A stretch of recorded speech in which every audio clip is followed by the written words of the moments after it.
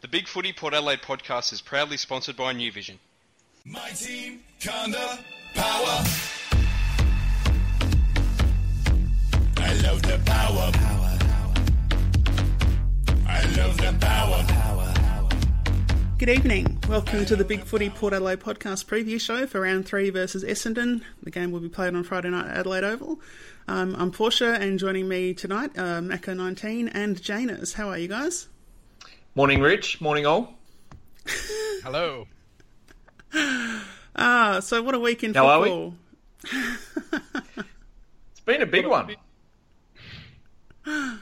Yeah, definitely. I think there's a lot of interest in this game this week. We heard at the start of the season a lot of people saying, which is the real Port Adelaide, will they stand up? Is the 2014 version and the 2015 version were so opposite, and we've seen that in 2 weeks. Really, just that contrast. You feeling pretty confident about this one, or got anything a bit concerned about? I've got some concerns, but I guess we'll get to them a little bit later. I think we should win, but just the way Essendon play football this year, I think it could be a little bit of a concern. All right, well, we'll just go straight into a couple of hot topics before we get to the game itself. One big announcement happened shortly after the game, or the day after the game last week, which is the announcement of a significant new venture in relation to Port's entry into China. This week, Port Adelaide versus Essendon is going to be played live into China? Broadcast into China on China Central Television. And we've done a broadcast deal where we'll co-produce a Chinese version of The Winners, talking about the AFL and all the games around the league, in cooperation with a Chinese company. And if you go into the game, it'll be pretty different too. We'll have player names in Chinese numbers above the number, Chinese characters above the number, a China-themed Guernsey with apparently Aussie and Chinese flags on the front, and a bunch of red all around the ground. Obviously, this has been a long time coming. A lot of hard work done, and obviously through Lockhart Road on Big Footy, he's had a fairly heavy involvement in that, I suppose. Big news. Hard to know, I think, what direct benefits the club will get from that. What do you guys think, Naka? I think it's a great thing. Yeah, it's hard to see, I guess, at the moment what benefits will come a little bit later on, but you would think that we'll get some sort of a commercial benefit from this, maybe a couple of different sponsors. That'd be wonderful. I think they've done a wonderful job in getting this up and running. And look, I mean, I guess it's a little bit hard to see how it's going to go in China. But if it does kick off, then it's not just massive for Port Adelaide, but it's absolutely massive for the AFL as a whole as well. And Janus, what do you think in regards to that? If I was going to use a word, it would be Zheng Bang for this development. It means awesome, apparently. I did learn Chinese in high school for like a couple of years, but yeah. So maybe that's going to pay off at some stage, who knows. But the thing that I would say about it is that it doesn't matter how many people watch it as long as the right people are interested in it. So as long as we get some sort of like people who are interested in the game and start developing those ties to China with those various different people, then that's all we need to do. So it doesn't really matter if, someone came on the forum and said, you're not going to get many people watching it, or who's going to watch this, or what's this going to do. It's like, you don't need everyone watching it. Like I said, you just need the right people watching it. Yeah, I guess the concern with the reach that China Central Television has in China, which is apparently significant, is that we look at the numbers and they'll potentially be huge if they just get their regular viewing for that time slot. But the reality is that if it doesn't become a good amount for its time slot for China, you'd have to wonder how long the plan would last for, because TV stations are notoriously fickle with projects that aren't rating as well as they'd like. I'm not sure if it's the same deal in China, but I guess we'll see, and just have to hope that our product lives up to the hype.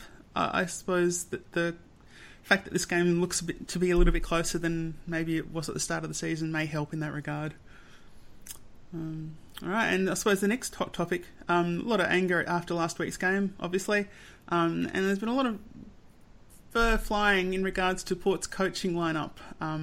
It hasn't changed a lot, and we've lost obviously 2 senior coaches in the last 2 years, in Walsh and Richardson. We've had a lot of people picking out people like Michael Voss and so forth. Do you guys think we know enough about the responsibilities of individual line coaches to sort of be picking individuals out and saying there's a problem, or what's your view on that? I still don't think it's a coaching issue. I think it's more of a motivation and work rate issue. I think that's where the problems are coming on at the start of this season. As you said, we don't really know the intricacies of what the coaches do and what they tell the players, so it is a little bit hard to criticise. I guess if one sort of section of the ground isn't performing over a number of games or a number of years, then you're probably right to criticise. But at the moment, I still think it's a playing issue as opposed to a coaching issue. Okay, and we had Ken. We had Ken suggest in the press conference that it might be the players that are at fault. What do you think on that, Janus? Well, that's what I was just about to say. I think that when you've got Hamish Hartlett talking about how at the centre bounce, like the first bounce of the game last week, none of the players were set up into any of the positions that they were supposed to be at, and you don't have defenders pushing back into defence like they're supposed to and supporting in defensive 50, that's nothing to do with the coaches. The coaches have told them to actually do that. It's exactly what Macca said about work rate and the ability to push through and maybe, go support your teammates, even though you might not be seemingly doing anything and getting like the plaudits of whatever it is that you're looking for. But yeah, I think it's a player-driven issue rather than anything else. Fair enough. And there's some thought that when all the coaches come out and say that it's a player issue, and when half the players come out and say it's a player issue, then it's definitely a player issue. That's a pretty fair comment. Exactly. All right, and so special topic we sort of want to bring up this week and related to the coaching as well is the idea of the press, which is something that Janus has been quite vocal on the forums in the last couple of weeks, and it's been quite interesting, a bit of a departure from our usual discussion and quite intense, so I thought it'd be good to just do a quick recap on that and work out how that really affects us coming into this season. So I'll just start off with a very brief history of how, I suppose, defensive strategy has been through the ages. Obviously in the dark ages, which is most of football history, we basically played man-on-man football, except for around the ruck, full forwards versus full-backs, centre-half forwards versus centre-half backs and all that sort of thing. But then I think that really there was a change around the 90s when we really started seeing the introduction of the Great Flood, in part I think led by Fremantle with Jared Neesham to some extent, and it really became quite popular as a way of controlling how forward lines broke into and scored goals. The main flaw there was it was picked apart quite readily by explosive midfielders after time and or by precision movement or possession football. And I suppose for the explosive midfields, really just need to look at the Brisbane Lions there. They had key forwards, but more importantly, they just were too hard to beat and too quick, and they were able to get to the ball all the right spots. Swans and Eagles were pretty similar in that regard, and of course precision movement and possession football was pretty heavily about Port Adelaide. The notable thing about that structure was that players would run back to defensive position rather than necessarily heavily pressure someone with the ball, because they'd be going back to sort of their set defensive positions. So you'd see a lot of territory lost in midfield quite quickly.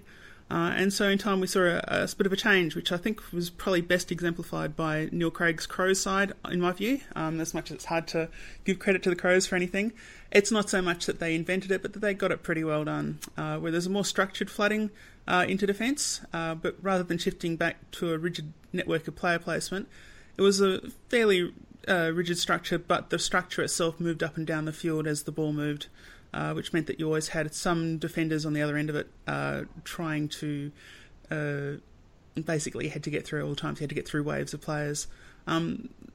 Really, we haven't moved on too far from that step, although to different degrees of complexity. But it's still a fairly rigid format in that their side-to-side movement is not necessarily all that great for players. And I think we saw another trend coming through after that, which is the rolling maul, which is the idea of just having as many players around the ball as possible, where you'd have some zoning, absolutely, but you'd just be focusing heavily on just making sure you had huge numbers around the contest as much as possible. The AFL didn't like that, and they've made a bunch of rules to as much as they can to try and limit how much that is used. and I suppose the rolling ball kind of includes the cluster. And so now we're looking at the press, which is something that we believe Nathan Bassett's introduced to our side, and it's sort of popping up around the place, which is basically very similar in my view, and I might be proven wrong here. We're going to have Janus be an expert on this, and Macca, of course. Is very similar to Neil Craig's setup, except it's probably slightly more responsive and more based around a radial point in the middle, which is the ball carrier at the time, rather than being sort of linked to where you are on the ground and moving backwards and forwards along one, along one line. And so that's, I think that's probably where we're at. Janus, do you think that's around about the mark, or have you got some more thoughts on that? Have I got it a bit wrong, possibly? No, that's a pretty good history of the way that defensive tactics have gone. Yeah, I'd like to get Macca's thoughts first on what he thinks we're doing before I put my things down, because it's a little bit different to what everyone else is saying. Okay. Yeah. Okay, throw me under the bus. That's all right. Sorry. Look, as you've said, Portia, the press has been part of football for a long time. The Crowbots have done it. Clarko's cluster was a kind of press. The Ross Lions sides has been similar. It's been part of football for a long time, and it can be very successful. Teams have won premierships and made grand finals from it. As I said in the preview a few days ago, it relies on good positioning and in particular work rate to pull it off. Otherwise, it can be picked apart quite easily, as we've seen. For me, the whole point is that the players who receive the ball look up and feel like they have nowhere to go. So they see a bunch of opponents running at them, they kick it, and you'll be able to outnumber that contest as well with your defenders. You know, they see a wall of Port players closing in. They end up rushing a disposal and a turnover, which we hit on the counter, which you want to do pretty quick. So that's probably what I think we're trying to do here, is that you kind of set up in lines, almost similar to soccer. And as I said, the basis of it is you try and outnumber every contest that you get to, which obviously relies on a lot of work rate to pull it off. And which is probably the main issue that I have at the moment, is not that the press is a bad idea. It's just that we currently don't have the work rate or the mentality of the players to be able to pull this off. Yeah, that seems I'd fair. agree with that. Janus? Yep. The thing that you were describing, Macca, about pressuring the ball carrier and stuff, that I was doing some research today about various different tactics and stuff, and in most other sports, they actually call that a word called cover shadow. And basically what the whole implication of that is that the defender coming towards the person with the ball creates a cone behind him that, as he gets closer to the person with the ball, the cone gets wider because the person can't see anybody but the defender coming towards him. Does that make sense? Yep. Yeah. Okay. Yeah. So that's one of the fundamental tenets of doing the press, is that you've got to pressure the ball. But I think the problem that we're having at the moment is we don't know when to press and when not to.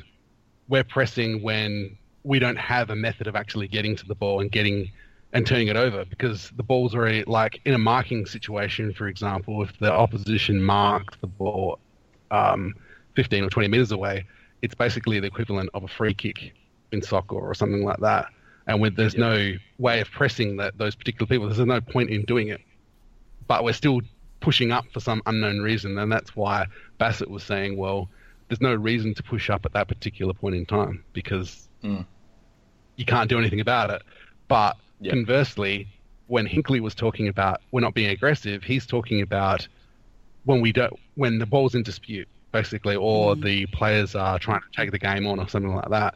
And that's the reason why one of the keys that we're not doing as well is we're not compact enough around the ball, which means basically not cutting off all the angles in terms of what the person with the ball has, like the options that they have, and forcing them into bad decisions or anything like that.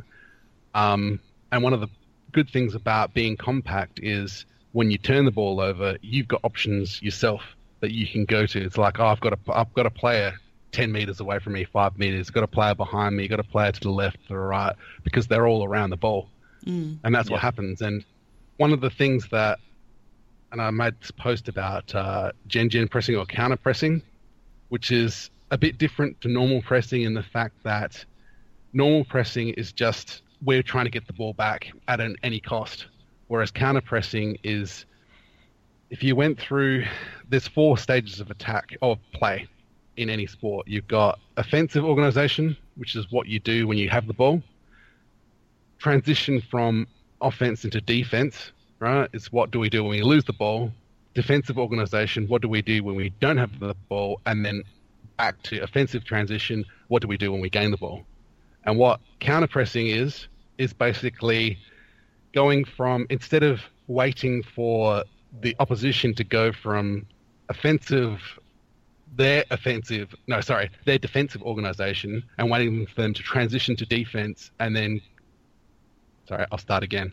Going from defense and transitioning into offense, what we do is at that particular point in time when they're doing that transition, that's when you press right then. But you don't press any other time other than then, because what's the purpose is the main time when teams are going to turn the ball over is when they're in that transition from going from defense into attack, simply because what happens is they're all flat-footed. They're all in a defensive zone, and even though they're expecting to win the ball back because they're hoping to win it, they don't know when they're going to win it back. They don't know when we're going to make a mistake or someone's going to turn the ball over or cough it up. So they're all in a defensive mindset. They win the ball and they're like, oh, great, we've got the ball. Let's all push forward into attack. But they're all still in that defensive mindset, if that makes sense. Yeah. And that's the best time to, because that's when things happen, when turnovers happen. But what I think the plan is, and this is my theory, and there's not a lot of proof to this other than a few things that have happened during some of the games, like, for example, Robbie Gray and Carlisle tracking players through the midfield, and Jimmy Toumpas going from, there was a time when I think it was Brad Crouch was pushing down the wing and he didn't have an opponent, and he left his opponent to go challenge him, basically, and then Pittard had to move him, and that's the reason why Lynch was left all alone. I think because of that, and then, like I said, that's the only proof that I've got that this is what we're trying to do. I think we're doing something called option-oriented zonal marking, which is basically, it's like pretty much, and I kid you not, this is pretty much like the hardest defense to try and do. So it is complicated, but it's a combination of, right, one-on-one defense, zonal marking, and blocking passing lanes, right? Basically, the whole idea of it is your point of reference in terms of how you defend is where the ball is. Yeah. And it requires intelligence from from all the team to basically say, how can this ball, where it is right now, how can this harm us, and what can we do to prevent it from happening? So how are we going to react to this? So basically what it is if you might have, for example, 5 or 6 or 7 players pressing up on one side if the ball's on the wing, but then on the other side, other players can peel off and go to the right and actually cover the cross-field kick, if you know what I mean. So they basically react to whatever's happening down the field. Now, the problem is that if they do that and it doesn't work, you can get opened up so easily it's not funny. And that's what's been happening. So it takes a while to learn it, but once it does learn, then we're golden. I think that's... Yeah, I understand what you're saying. So basically, rather than actually having any sort of view of having one player on one player anymore, it really just becomes a team event where you all react as one to a set of circumstances based on, I guess, a priority listing that they're given by the coaches. Is that about right? So it's like... Okay, yeah, I mean, the whole point of... Yep. Sorry, you go. Are there still roles for individual players within that? So is it like, okay, you guys are responsible for blocking passing lanes, or is it just, I'm in about the right spot to block a passing lane, I'll do it. And then someone else goes, oh, there's too many, I'll go do something else. Is it sort of you have to make that decision on the fly as you're playing? I would say that generally you would have the less mobile players would be the ones that would go off to cover get-out kicks that are a long way away because they have the because obviously the kick is going so far in the air, 50 meters or whatever. They've got the reaction time and the capability of getting into a one-on-one contest with a attacker that's on the other side or something like that. So it is definitely role-based, based on how you are as a defender and things like that. But what I was going to say was that, which I think the new transition or the new phase of where defense or football will head is to a point where there are no transitions in play. It's more of a case of everyone's just hang on. I'm going to read you exactly what it said in this site that actually had this thing, so because it's kind of hard to. And it says to use the traditional game phases in order to better explain this. When in possession, the team want to have a positional structure which is efficient for attacking, but would help them counter-press the ball or drop deep if they lose it. While transitioning to defense, the team seeks to have a positional structure which is best for pressuring the ball or protecting the goal, but also translates well into the other phases. And in other words, we're trying to forge a system whereby we can attack when defending and defend while attacking. So you don't have that transition phase at all. It's just you're just constantly in this zone of, okay, we're in attack. Okay, now we're in defense. Oh, now we're in attack again. Rather than having to go with, oh, we're going through this transitions phase of, oh, we've got the ball, now what do we do? Because you're already set up all the time to go both ways. Yep. This sounds, I don't know. You would have to think that this means we probably don't currently have the right list to do this because of the amount of learning that is required and change in accepted thinking for that to have the full effect. I don't know about that. I mean, it requires just people who are wanting to learn, have the ability to learn, and just say, well, I mean, how hard is it to say, okay, at this particular point in time, oh, there's some guys over here on the wing, let me go and stand with those guys because I'm not doing anything else 70 meters from the play, which is what a lot of people are saying. They're like, oh, we're pressing it. Why are we doing a high line for when we're pushing up? It's like, well, what's the point of having defenders? It's like having the same thing that Mick Malthouse said. If forwards are like 60 meters away from the play, they're out of the play and they're completely useless. That's why you push them back into midfield for that very reason. And it's the same thing with defense. Why have the defenders set up all ready for an attack when you can push them up further and generate an attack with them? If that makes sense. I don't know if I'm speaking. So, the whole point is that you turn the ball over further up the field so that instead of turning the ball over in your defensive 50, you're turning it over through the middle of the ground. Therefore, you've got less room or it's quicker transition football to be able to counter-attack than you score more quickly. Yeah, exactly.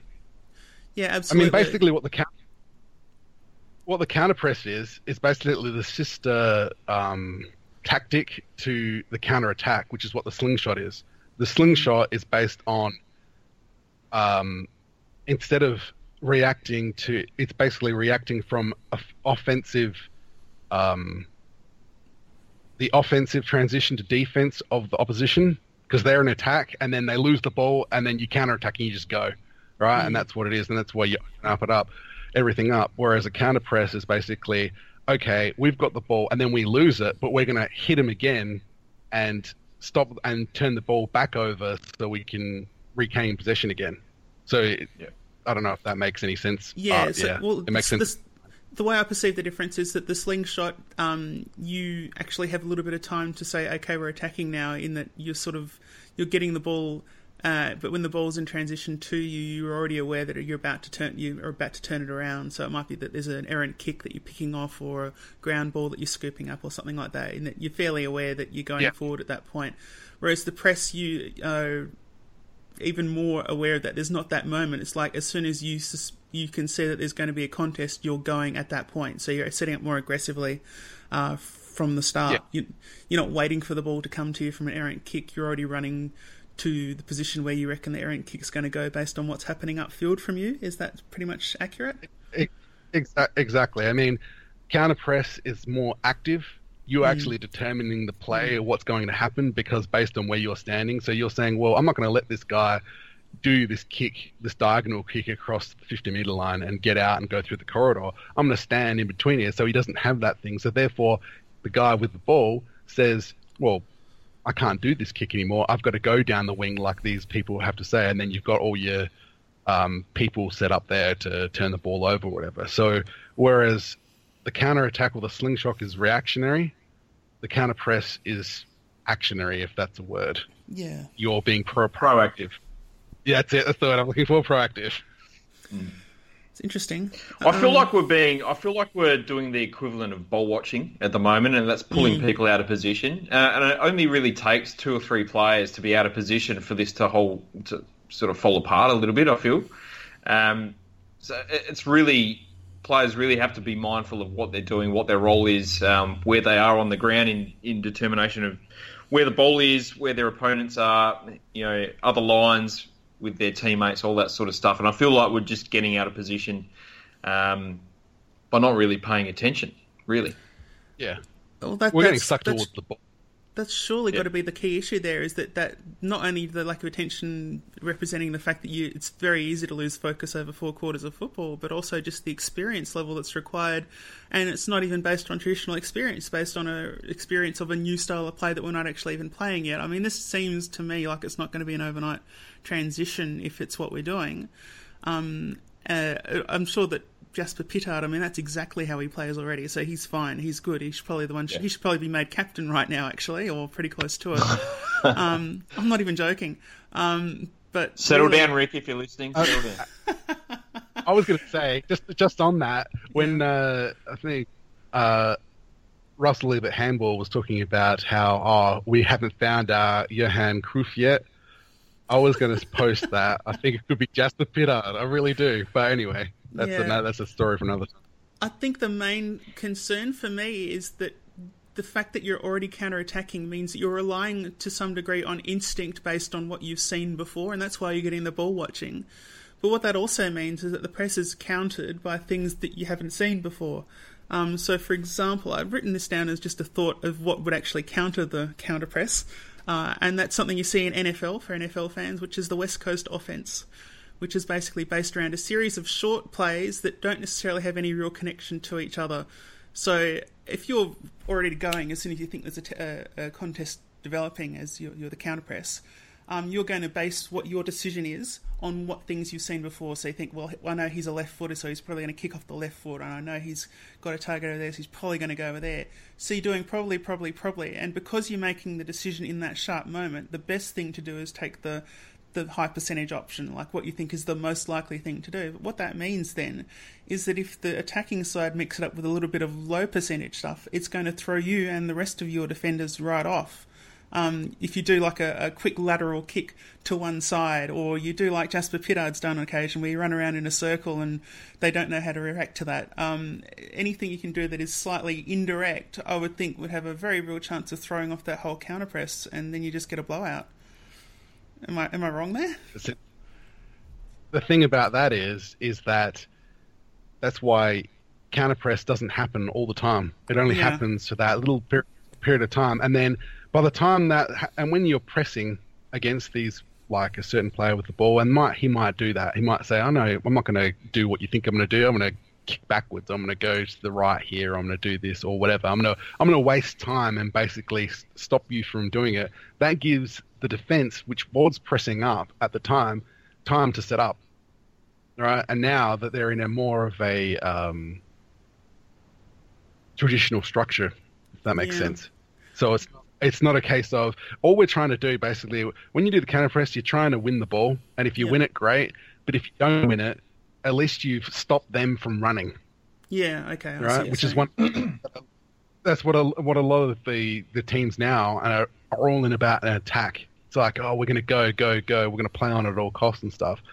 I think if you do the counter press way of playing, you're going to stop that from happening because they won't be able. They will go, oh, what the hell? What am I supposed to do? You know, I need to go and kick it this way, or I'm going to kick it long, or I'm going to do this, and you've got that opportunity to react.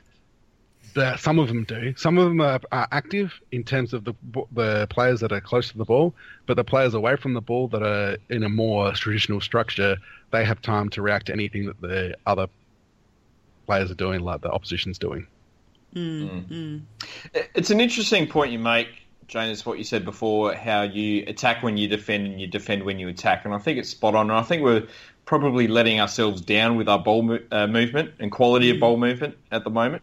You know, we've got this is where maybe a little bit of coaching comes in, because I think these long bombs that we're doing when we've got the ball, I can't understand why we're playing in that way. And that's possibly a coaching issue. And you look at the quality of the ball movement that we've got. You know, we've got the lowest marks in the competition, the third lowest marks inside 50, despite having the second highest inside 50s in the league. And that's just because we're just burning the ball, and we're not giving ourselves the opportunity to actually defend when we've got the ball and to actually set up properly. But in theory, with the counter press though, is that what you're doing? Let's say you get the ball at the front of the centre square and you bomb it long to Charlie Dixon at full forward, which is realistically what we're talking about here.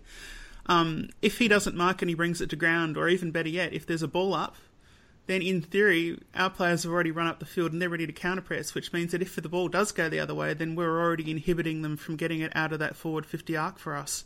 And so it becomes literally what we've always said, you know, Darryl Poole, John Butcher, Charlie Dixon can do is keep the ball in the area, because by bringing it to ground and making it a contest and then counter-pressing to make that contest not able to move the ball forward, then that contains it to our forward area, and then from then on, in theory, we can cause a turnover or cause another ball up and win the clearance or whatever else and keep it in our forward line. So I think that's the theory behind it to a large extent, as opposed to necessarily securing the mark. But I kind of feel like if we had a really good mark, we'd probably be doing that instead. I don't know. Yeah. That's my point, that's not exactly what we're doing at the moment. We're burning the ball. So we're not turning it over on the edge of the forward 50, and we're not bombing it long to Charlie Dixon in the square. We're turning it over at the back of the square, and we're turning it back over when we just boot it long to a crowd of like 25 players. Yeah, that's fair. I mean, there was a time period in the first quarter, because I had to go watch the first quarter again, because that was the time when it just all ended. Right? Anyway, there was a time in the first quarter where we went through a situation where we had around about 3 intercept marks in a row. Right? There was Jackson Trengove marked it, Tom Jonas marked it, I think Homch marked it as well, and that's all we were doing was bombing it back into inside 50 to a contested situation, which was we were outnumbered like 3-1 or something like that. Right? Now, in those sort of situations, you go, okay, yeah, fair enough, you can set up for a counter press or whatever, you know, but the point of the story is you're supposed to actually retain possession and actually score a goal. That's the main point of the game, all right? The point of the game isn't to, like, defend as much as you can. It's to score so you can reset back into the center and, you know, start winning the game. You know what I mean? So I think one of the things that our players have is they're just, as I think Hinkley said it today or yesterday in his press conference, one of the two, he was talking about how the players have become, they're too Dixon conscious. You know, it's like, oh, you're playing this new toy and stuff. And it happened with Ryder as well last year. You know, oh, we'll kick it along to Ryder because we've got this new toy that we're playing with and he'll mark it, you know, and we wanted to get him into the thing. But there's all these other options that they're not looking at, and you see it through all the games. You go through them, you see players streaming through from defense into offense or whatever, and we're not using them for whatever reason, I don't know, simply because we've got this hulking centre half forward that, you know, you want to get into the game. So once we learn how to like just keep possession of the ball and retain it a little bit more and go, okay, I'm not going to go for this option straight away. I'll just hold it for a little bit and look for something good.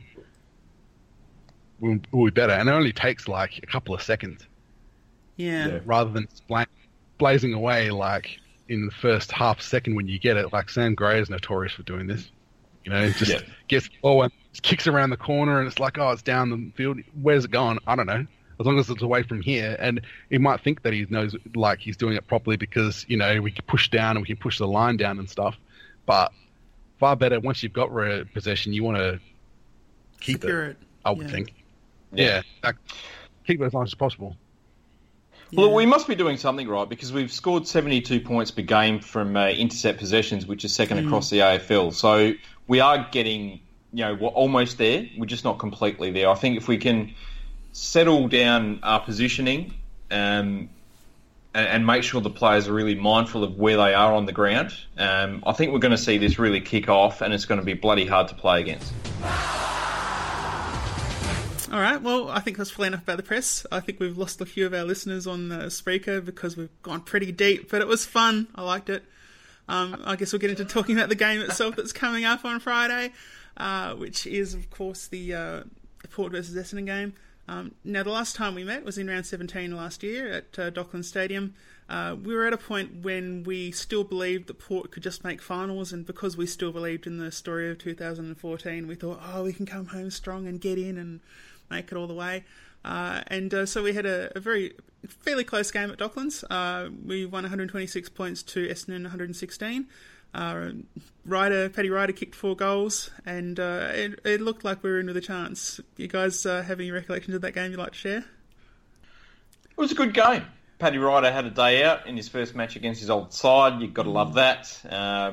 James Hird had a bit of a tanty after the game. Got to love that. Not much else to say about that one, really. It was just one of those sort of games where we just had to win, and we did. Didn't sort of end up all that well at the end of the season anyway, so that doesn't really matter. But I guess like a lot of Port Essendon matches, it was reasonably tight and could have really gone either way. And I think that's possibly a bit of a theme with Port and Essendon, I think, over the years. Yeah, they're always pretty rough games as well, as a rule. There's always someone hurt or something controversial in terms of the umpiring picking out a victim and a villain.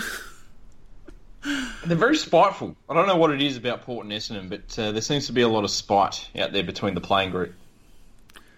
Yeah. Well, we still that's what it is. Wanganeen, Freeze Ryder. They just don't like us at all. Scotty Cummings. Don't forget Scotty Cummings. Scotty Cummings, yes. My recollection of that Jane game Ash. was just the... Choco got his man in the end. Anyway, my recollection was, like you said, the Oompa Loompa having a tantrum at the end. All right, that was worth the price of just watching that game. But it was basically one of those that you basically knew, because every other team for some was thumping Essendon, but we couldn't do it, that it wasn't going to happen this year or that year in 2015. I mean, I think it was like 2 weeks later, the Crows just completely destroyed them or something like that. And it was like, oh, okay, that's what we should have done, but we couldn't manage to do it. And we just never got it going ever. So it's just what it is, I guess. I mean, and it's probably going to... I guess you could probably say the same thing about tomorrow night. We don't, get it going or anything like that, and we just barely scrape over the line. Well, then you can just basically say to yourselves, well, maybe this year's the learning year or something like that. But personally, I don't think that's going to happen. But I'm always excessively optimistic is the word that some people would use. Fair enough. Yeah. Now, we've had, just as far as the outs and ins, we had a couple of, I suppose, pretty significant outs. One very significant and one maybe... You don't wish for players to get injured, but the loss is probably not as painful as some that we have already had this season. So we've had Chad Wingard, obviously it's a pretty bad one. He's out with a hamstring injury. Alipati Carlisle, maybe there wasn't really a match-up for him this week, but he's out with a wrist injury regardless. And Dougal Howard's been dropped from the side, which I've got to say I'm not super excited about. I felt he has enough pace to be part of this new setup. What do you guys see about those outs? Carlisle out for, 4 to 6 weeks, so that'll hurt, especially considering Cleary isn't back from injury yet either. Maybe it might open the door for Logan Austin to get a game in the next few weeks, which is exciting for me. Chatty Wingard out, I mean, that's just devastating because he does play well against Essendon. picked up Brownlow votes against them last year, so that's really disappointing.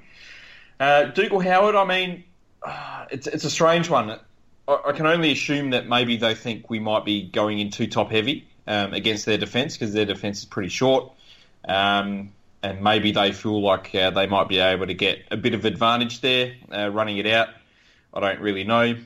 On the flip side, we could have been a bit tall and maybe taken a few marks, but I don't know. It's a bit of a strange one. Would have helped with Lobie in the ruck as well, but I guess Trengove will be doing that job this week. Yeah, and now the ins, we've got Carl Amon coming in, Darcy Byrne-Jones coming in for his debut, and I suppose the biggest surprise for all of us, in my view anyway, is Paul Stewart makes a return to the side. Janus, how do you see those ins? Yep. I like Amon and Byrne-Jones, obviously. Pace is always good, especially with Amon. Darcy Byrne-Jones, good in defence, will push back. That's what you want. Stewart, I don't know. I mean, I can sort of see it, but then I can't either. What does that mean? If that makes sense. It's a strange one. It's just one of those. It's like, you don't know. You don't know what they're actually thinking about selecting him. Like, I guess it depends on what his role is going to be in the side, basically. And you never really know with Paul Stewart, because he can play everywhere. He can play as a sort of quasi key forward. He can play down back. He can run through the midfield. Can play on a wing. He can play absolutely anywhere. The part that's maybe a little bit baffling for me is the fact that he hasn't really been in all that sort of sizzling form in the SANFL. He's been all right, but they're sort of picking him for a reason. And as you said, I guess we'll find out what that reason is tomorrow night. Do you think it's really just a matter of trying to get experience back into the side, given how much has dropped out? No, I think it's probably more to do with the fact he's a pretty good utility, can play anywhere, and might be able to perform a few different roles on the night. I also think his defensive pressure is fantastic, and given the lack of that across the team in the first 2 weeks, that might be a reason why he's come in. That's fair enough. And I guess we should mention them. They're not actually ins, but there's 3 emergencies this week, and because obviously that we're playing on the Friday night and then the Magpies are playing on the Saturday, I reckon there's still a reasonable chance that any one of them might come in. And of course I'm pretty keen on that. The first one is Cam O'Shea. We've got Sam Cahoon, and of course Dougal Howard has been listed as an emergency. So do you think there's any chance that we might be playing games with A22 and maybe someone will drop out and someone will come in? I guess the only one might be Boak, if he is actually playing injured. And if he does drop out, maybe someone like O'Shea or Hoon might come in. Maybe Hoon, I guess. But, yeah, not sure. I'd like to talk about DBJ or McLovin making his debut. I reckon it's great. Pick 52. He looks like McLovin. It's great. He was pick 52 in the 2013 draft. He becomes player 159 to represent Port Adelaide at AFL level. And I guess he's someone that's been a little bit maybe criticised for his games at SANFL level on the forum a little bit. A few might have thought he was lucky to stay on the list at the end of last year. So I reckon it's fantastic that he's getting his debut this early in the season, and I'm a big fan of DBJ, and I reckon he's going to prove the doubters wrong. Do you think he might be one of the guys that's sort of been considered to be part of the Pittard fleet of intelligent halfbacks that you can rely on to be a cog in this press that we're going to adapt to? Do you think that might be part of it? I think so. I think he's improved the mental side of his game, his pressure, staying in the moment a bit more. In his first season, he was a little bit flighty, could get out of position, make some bad errors with the ball, but with the games he's played so far this year, I thought he was just about best on ground for us on the weekend. And he was really impressive in his couple of games that he played in the pre-season at AFL level as well. So really excited to see what he can do. Absolutely. Now, so as far as where do you think he'll play in the field? Do you think he'll be given an accountable role? Do you think he'll be just a bit of an outside flanker? What sort of position do you think he'll get time in?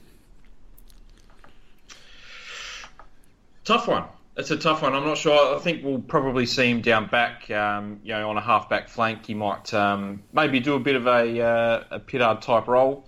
He might play on someone like Matthew Stokes, maybe someone like Nick Comer, someone like that.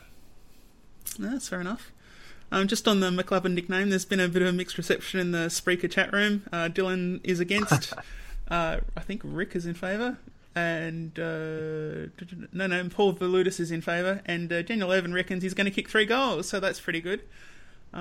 Rick's asked where's Logan Austin, and I guess that's a question that could be asked, but I think that's probably fairly well answered by the fact that if we're dropping Dougal Howard because he's a bit tall, then there's not really time to bring in Logan Austin at this point, I would have thought. Alright, so look, I'll just talk quickly about Essendon. I had the misfortune of going to the Essendon-Melbourne game last week instead of watching the showdown on TV, and I thought that was probably going to come back and bite me, but it so didn't. It was quite an interesting match to watch. Essendon, in front of an Essendon home crowd, which was very much, I think, boosted by the fact that there was a little bit of a protest march outside the game beforehand. Sam Newman was in attendance and all the Essendon fans. Basically, it seemed a march against Essendon, but blaming everyone but Essendon for their current plight. And so all the fans were riled up. They're all having a good time. And the Melbourne fans, as always, were kind of quiet. Joe Danaher was really jumping out of his skin in this game, there's no doubt about it, and Zaharakis, absolutely fantastic performance from him, and then a whole bunch of lesser lights just really came together and they did just enough. Essendon very clearly wanted the win.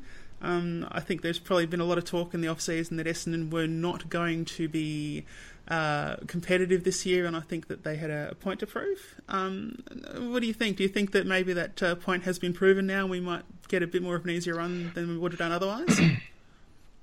Yeah, it was always going to be hard to rate Essendon until they started sort of playing serious games. They got absolutely hammered in the pre-season, but you just didn't know how they would set up and how would they go once the real stuff sort of started. I think talks of them being spoon certainties was certainly premature. I think they've got just as good a list at the moment as Carlton and Brisbane do, for example.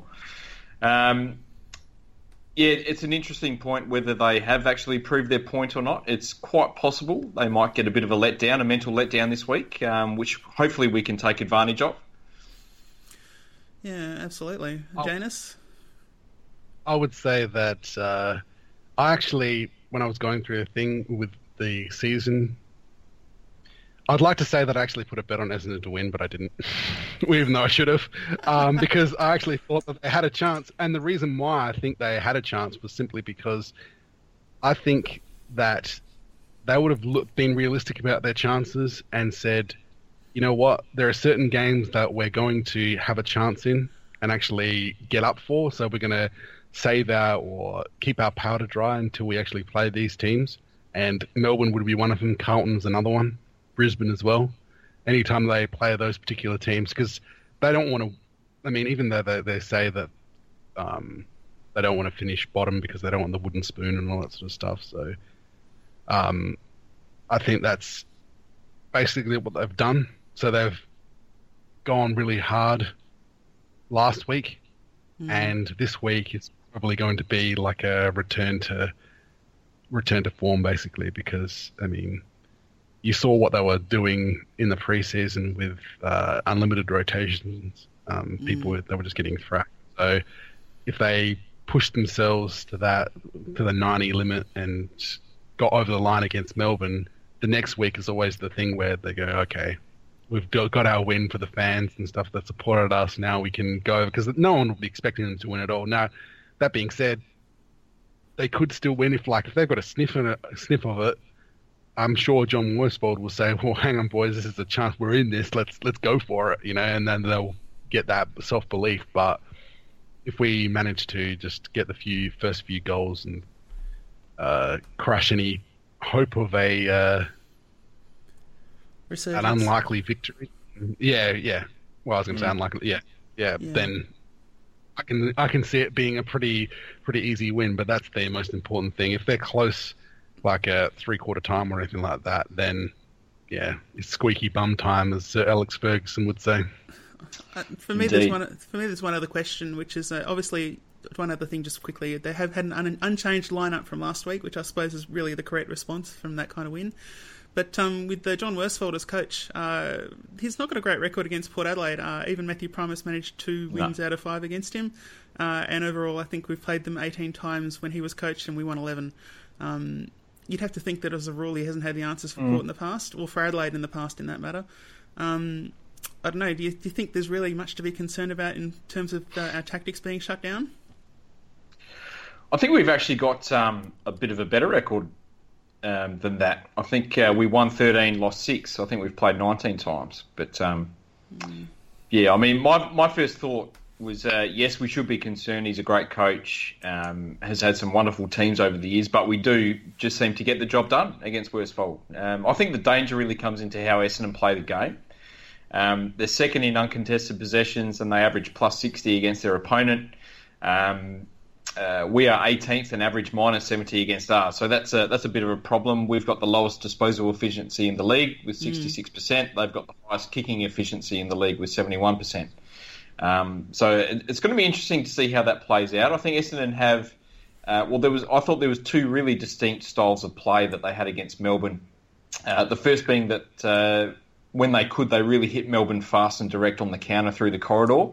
And I thought this provided them with plenty of success. The second was when Melbourne were blocking the corridor, they switched to a really short possession style game with plenty of switching and short kicks along the wings. It was almost like chess pieces slowly moving up the field.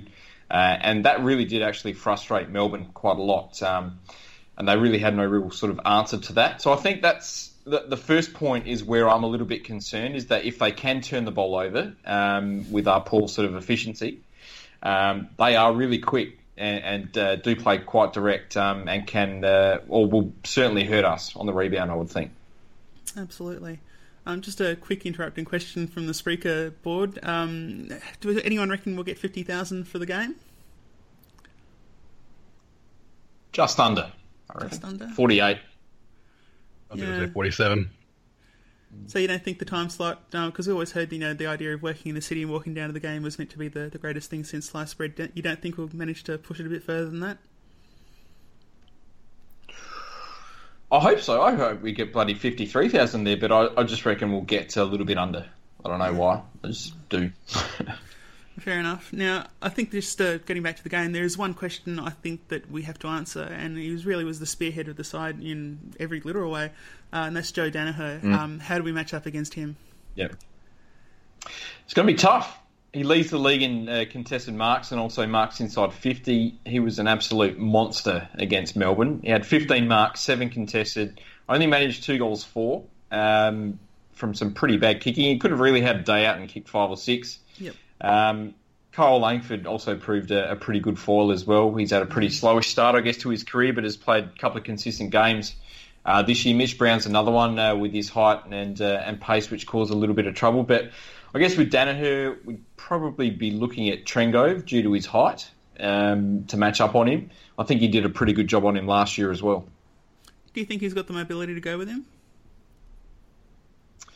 I don't think Daniher's the most mobile player going around, to be honest. Yeah, no, that's fair. I don't think he's overly quick off the mark. I think he's got a really good contested mark. I think Trengove's got the height and the reach to be able to cause him some issues. I think he kept him to pretty much no influence last year and only got a couple of goals in the last quarter. So I'd be hoping that JT can do that job again. That's fair enough. And as far as defence, I think Essendon's still pretty solid. How do you think we'll go in terms just in getting through the scores against a couple of fairly decent, accountable defenders?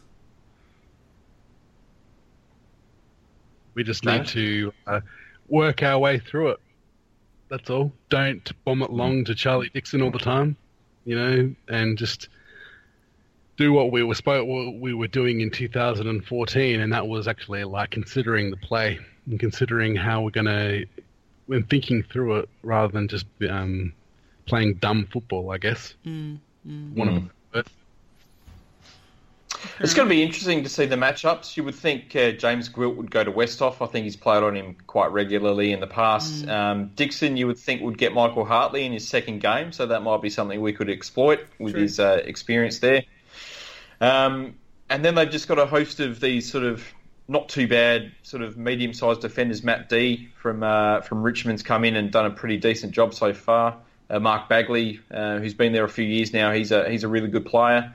Martin Gleeson's probably the one that I've sort of noted down back. He provides their rebound from the back line. He's a really smooth mover.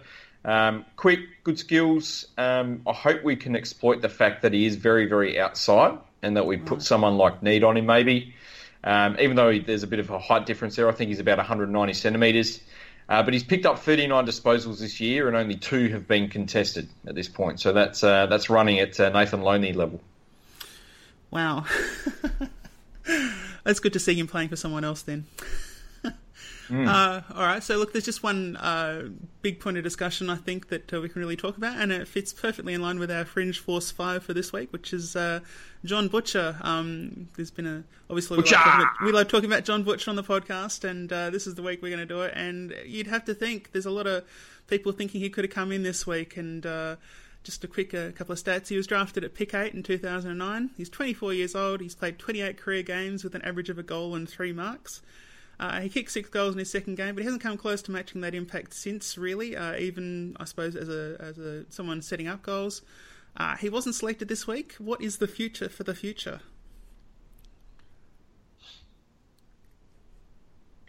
I would say that he just needs to be consistent with performance and he'll get his turn. I think that what's happened, last week was a great performance against the Crows. Like, he was solid for 4 quarters, which is probably the first time in a long time that's happened for him. But the week before, he just wasn't cited at all.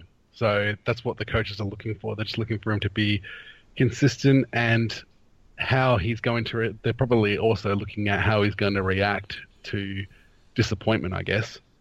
Like, he would look at Paul Stewart going into the side and go, well, how the hell is this guy getting a game above me when I played so well on the weekend? But it's one of those things that in a game like AFL football, you need to deal with disappointment and actually just get to work and prove them wrong, prove the selectors wrong, and come out with a really good performance on the weekend.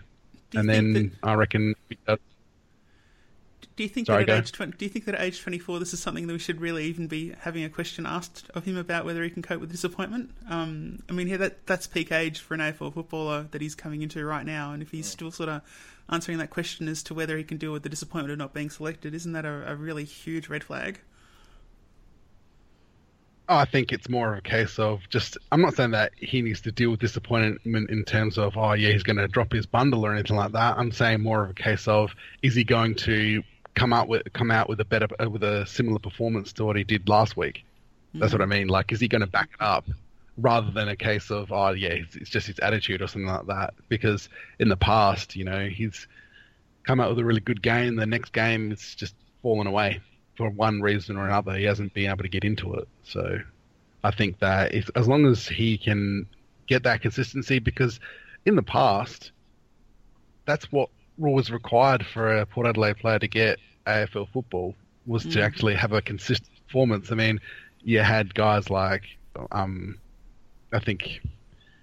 remember, it was a long time ago, but I think Boak started in Glenelg in the SNFL, and he was getting like, was it him? I can't remember exactly who, but there was definitely a thing of, you have to earn your stripes basically before you come into the team. And I think the dearth in performance that we've had over the past few years, that's sort of like being relaxed a little bit, and people are like looking for, and for some reason they relax it in case of John Butcher, and I can understand that. But if he comes and performs next week, then I'll be all for championing his cause come in. I wouldn't have been surprised if he came in this week either. I would have been happy for him to come in this week, but I can understand that they didn't want to do that. No, fair enough. Look, it's all about consistency with John. He was very impressive on the weekend, and that's the Butch that we really should be seeing week in, week out. He was hard. He was exceptionally aggressive, hit the contest hard, took some strong grabs, kicked 4 goals. It's the whole behaviours to outcomes that Ken used to talk about back in 2013. Effort was there, so he got his just reward. But the week before, he had, 2 kicks, 1 mark, something like that. So, it's all about consistency. And, the same people that are sort of gnashing their teeth that he didn't get a go this week were sort of saying that he should have been delisted at the end of last year 7 days ago after his round 1 performance. So, I don't know, if he can put a couple of consistent performances together, then he's going to be more of a chance of getting a shot in the side. I think he knows where he sits in terms of the squad. He is depth. I think that's where he is. And it's just all about putting together some really good performances, kicking goals, and putting his name up there. Now I've got a bit of a question for both of you. Do you think that if you put them against each other, would you say John Butcher was better or worse than Damon White? I think Whitey was more consistent. I think it's hard to say. I just tear my hair out at Johnny Butcher's positioning. He always seems like he's out of position.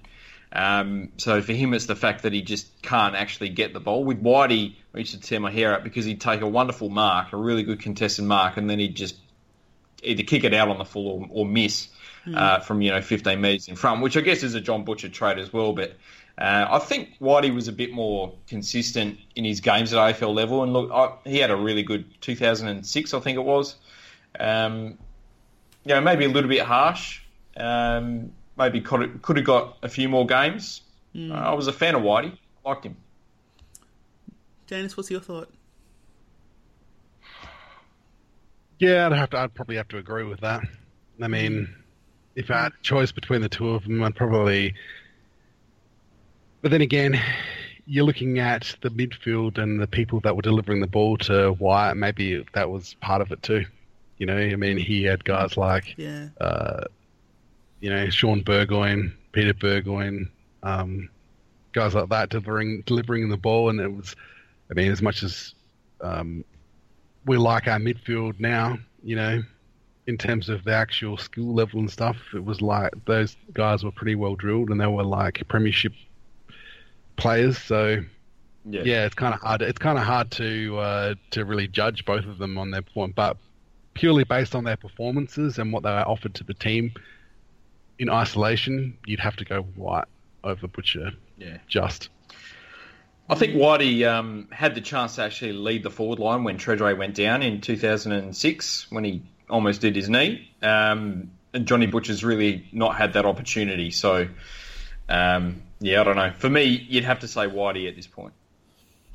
I agree. I don't think it's all that close. I think you'd have to say Damon White by a fairly long way. But I do certainly take the point that a lot of it came down to how the ball's being delivered to him. I think that a lot of what we saw that has been good in the past was Polek and White both being pretty much fit and playing games. We really haven't had that luxury at all the last 2 years, and I think that sort of makes it hard for any key forward to sort of have a real impact when the guys that you rely on most for position disposal when you're on the lead are missing, and we don't seem to be doing a very good job of replacing them on the whole. So I think that could be part of the issue. And maybe maybe John Butcher's non-inclusion this week is partly in recognition of the fact that we don't have that clean possession going to the forward line, so maybe his impact would be diminished, and we already have one person up there shoving blokes around and bringing the ball to ground. I don't know, do you think assuming he maintains his current habit of being inconsistent in the SNFL, do you think that he'll get games this year at all? I think he'll play 3 or 4 games this year. I think there's going to be a time when Charlie Dixon will get injured because that's just what's happened in his career to date. I don't think he's going to play every game this year. We've already seen Schultz go out of the side. I think if we want to play 3 tall key forwards, and he has a really good performance this week and next week, we could see him in pretty soon, to be honest. Okay, fair enough. All right. Well, I still maintain. Sorry, Janice? I was going to say, I still maintain he's probably going to get like 10 games, but that's pretty much hope rather than anything else. Just because I want to see him like get a consistent run at it, but I reckon he'll be lucky to get 4 or 5 in my view. If Schultz struggles to come back, then I can see him possibly getting 10 games. If Schultz comes back in the next sort of 3 or 4 weeks, then maybe not. I don't know. Yeah, well, it's definitely dependent on that, based on people getting injured and things like that. Yeah. Fair enough. All right, well, we'll just quickly jump to the Magpies game before we come back for the final wrap. We're playing against North Adelaide Alberton Oval at 2:10 p.m. on Saturday, so if you've got the membership that gives you access to those games, get along. Dougal Howard obviously dropped back into the side, and there's a debut for Nathan Rudloff, former captain of Tea Tree Gully.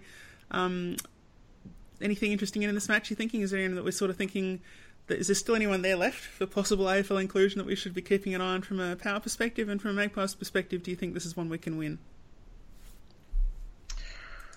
I hope so. I bloody hate North Adelaide, so I hope we beat them, to be honest. I think there's still plenty of people to look out for.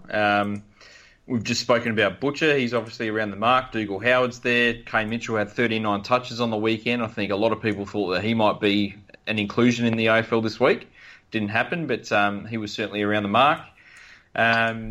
You've also got to look at someone like Jesse Palmer. He's been pretty consistent so far. I spoke about Logan Austin earlier. And then there's Cam O'Shea, who's always sort of around the mark as well, and he's an emergency this week. And again, he was sort of widely tipped to come in the side as well. So I think there's still sort of 5 or 6 players that are really pushing, which is good.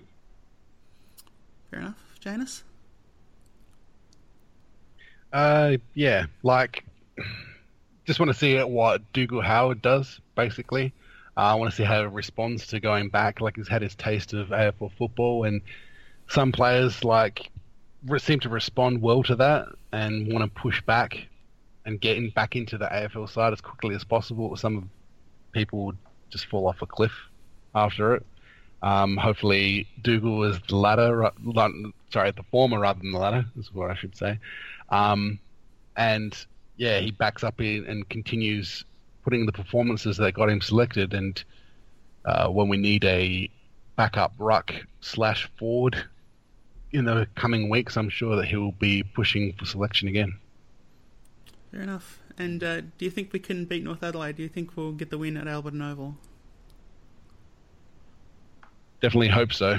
Definitely hope we can. I mean, a lot of people were saying that last weekend that because of the performance that we put up against Adelaide and the fact that we were decimated in terms of different injuries and things, that we were going to get thrashed by the Adelaide Crows reserve side, and it didn't end up happening until they pushed us out in the last quarter. But so there's definitely the chance, or there's definitely a good chance that we can win. But again, we're taking players out from the side because they've got those injury lists that are happening. So you just don't know. I mean, it's one of those things that it could be out of our control more than anything else. No, fair enough. All right. Well, we'll just. I guess there's probably a few players worth noting in North Adelaide's side. Mitch Harvey's playing. We delisted him at the end of last year. Alex Barnes kicked 4 goals last week. He was a former Magpies player. Ben Jarman, he's playing in the league side at the moment. He had a pretty good game last week. So, yeah, I mean, there's quite a few good players or recognisable players in North Adelaide's lineup at the moment. But hopefully we are able to beat them. Especially at Alberton. It would be nice to beat them at Alberton. Yeah, you don't want to lose games there. No, God, no. Not when there's already so much debate about whether we should even have them. Yeah, that's right. All right, well, just might as well start wrapping it up now. I'll go through a couple of the basics that we go through every week. So, guys, who do you think is going to win? What do you think the margin's going to be? And who do you think is going to be our highest goal kicker? Janus? What, Adelaide? Jonas? What? I'm going to go 87 points. And the highest goal kick be what? Will be Charlie Dixon with 6 goals. Oh, wow. Okay. I think Essendon are going to impress for a half. I reckon they're going to lead at half time. I think Big Footy's probably going to crash.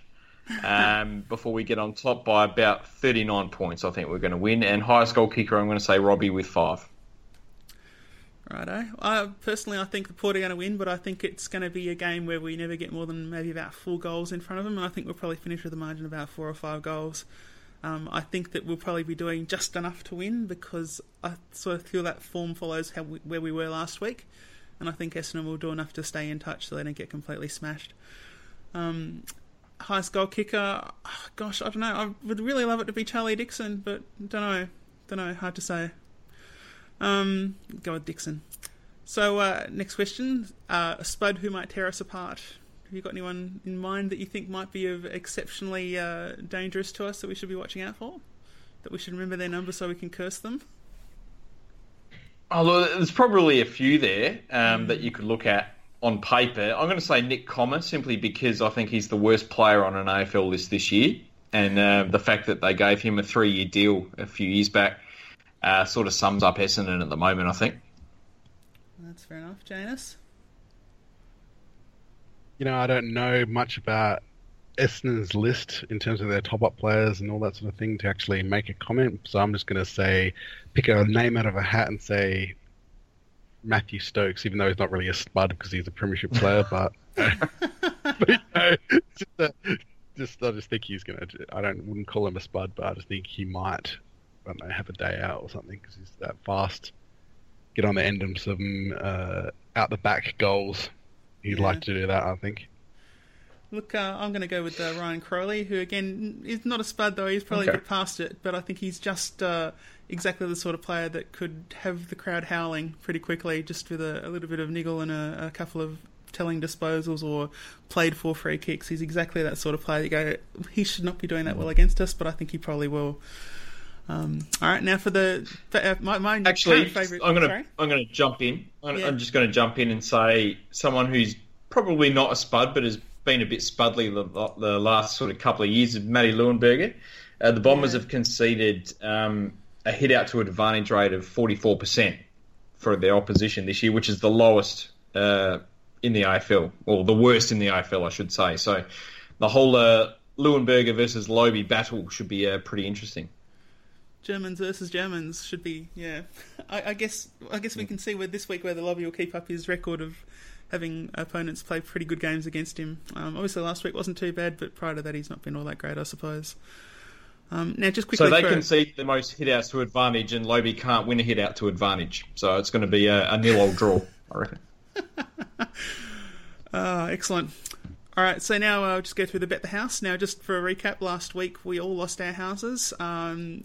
Basically, Eddie Betts kicked 5 goals. Macca said he'd kick 6 or more, and Rick said he'd kick 1 or less, so they were both wrong. And I said Sam Gray would be our top possession getter, which was nowhere near the case. So we're not doing too well on something that's supposed to be a bit of a safe bet for us. Macca, I'm running out of houses. Yeah, I've lost 2. I think, yeah.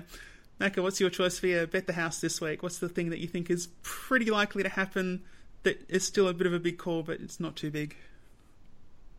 Okay. I'm going to bet the house that no matter what the result on the weekend, whether we lose, whether we win by a couple of kicks, or whether we win by 120 points, our forum is going to be filled with complaints about how we played. If we lose, it's going to be the end of the world. If we win, well, it doesn't mean anything because it was only Essendon.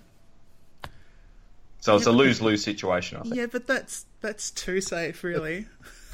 Too safe. All right, I'm going to say that... okay. I'm going to say that Matty Leuenberger will get more hit-outs to advantage than Matty Lobe. Yeah, that's a fair call. I like that one. Janus, what have you got thoughts on? I'll take a big risk here and say it's all going to come together, this game. Oh, really? And we're just going to yeah.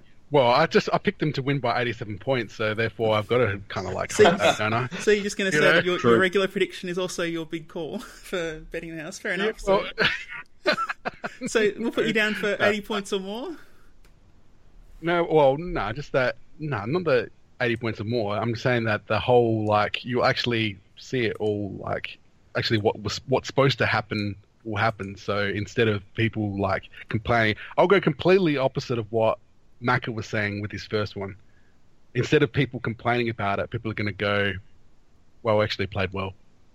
There you go. You think that there's going to be disciples for the press, basically? Yeah, not disciples of the press, but the people will just say, well, we played well. Okay, fair enough. Well, I think we'll let you get away with that one. Rick sent his in. His view, as far as I can see, the PA will play Never Tear Us Apart in Chinese and the crowd won't know the words. But That's great. I don't think that's the real one. I hope that happens. But I think the real one here is Boak to get 35 plus possessions and 3 goals, which I think that I'd love it to happen, but it'd be a pretty huge turnaround in form, I'd say. And just we missed this one, but the spud that will tear us apart, he reckons it'll be Jamar or Gwilt, which that's fair enough. Now, as for the bet the house for me, Jamar's not even playing. isn't he? Oh, he's not, is he? Then that's not going to happen. If he tears us apart, there's something really bad going on. So it'll be Gwilt. It'll be Gwilt then, in theory. And for me, the bet the house, I'm going to go with this being Charlie Dixon's week that he actually gets to stand up and be Charlie Dixon for Port Adelaide. I'm going to reckon at least 3 goals, and I'm going to say probably at least 6-7 marks. Let's say 6 marks. I reckon that's okay, cool. I think that might happen. And if it does, it'll be a really nice story. Friday night in front of an Adelaide Oval crowd and finally gets on the board in a serious way. I think it'll be very positive if that can happen. Yep. Yeah. All right, excellent. Well, Sound that? we're just a little bit over the hour again, so I think it's basically time to wrap up. I'd like to thank you both for coming on, Janus particularly. I quite enjoyed our heavy little discussion on the press. I think that we might have broken it down a little bit more than we might have seen on Big Footy at times, and hopefully the audience enjoyed it as well. Thank you both, and go Port Adelaide. Go the power. On the pier. Can't Port. What? Carlisle sends it long, Motlop just on and takes the mark. He can give Port Adelaide the lead. Hamstring hurt, plays on, sends it high, goal square, long, McVeigh gets back, Port Adelaide in front. The magic man of all people, he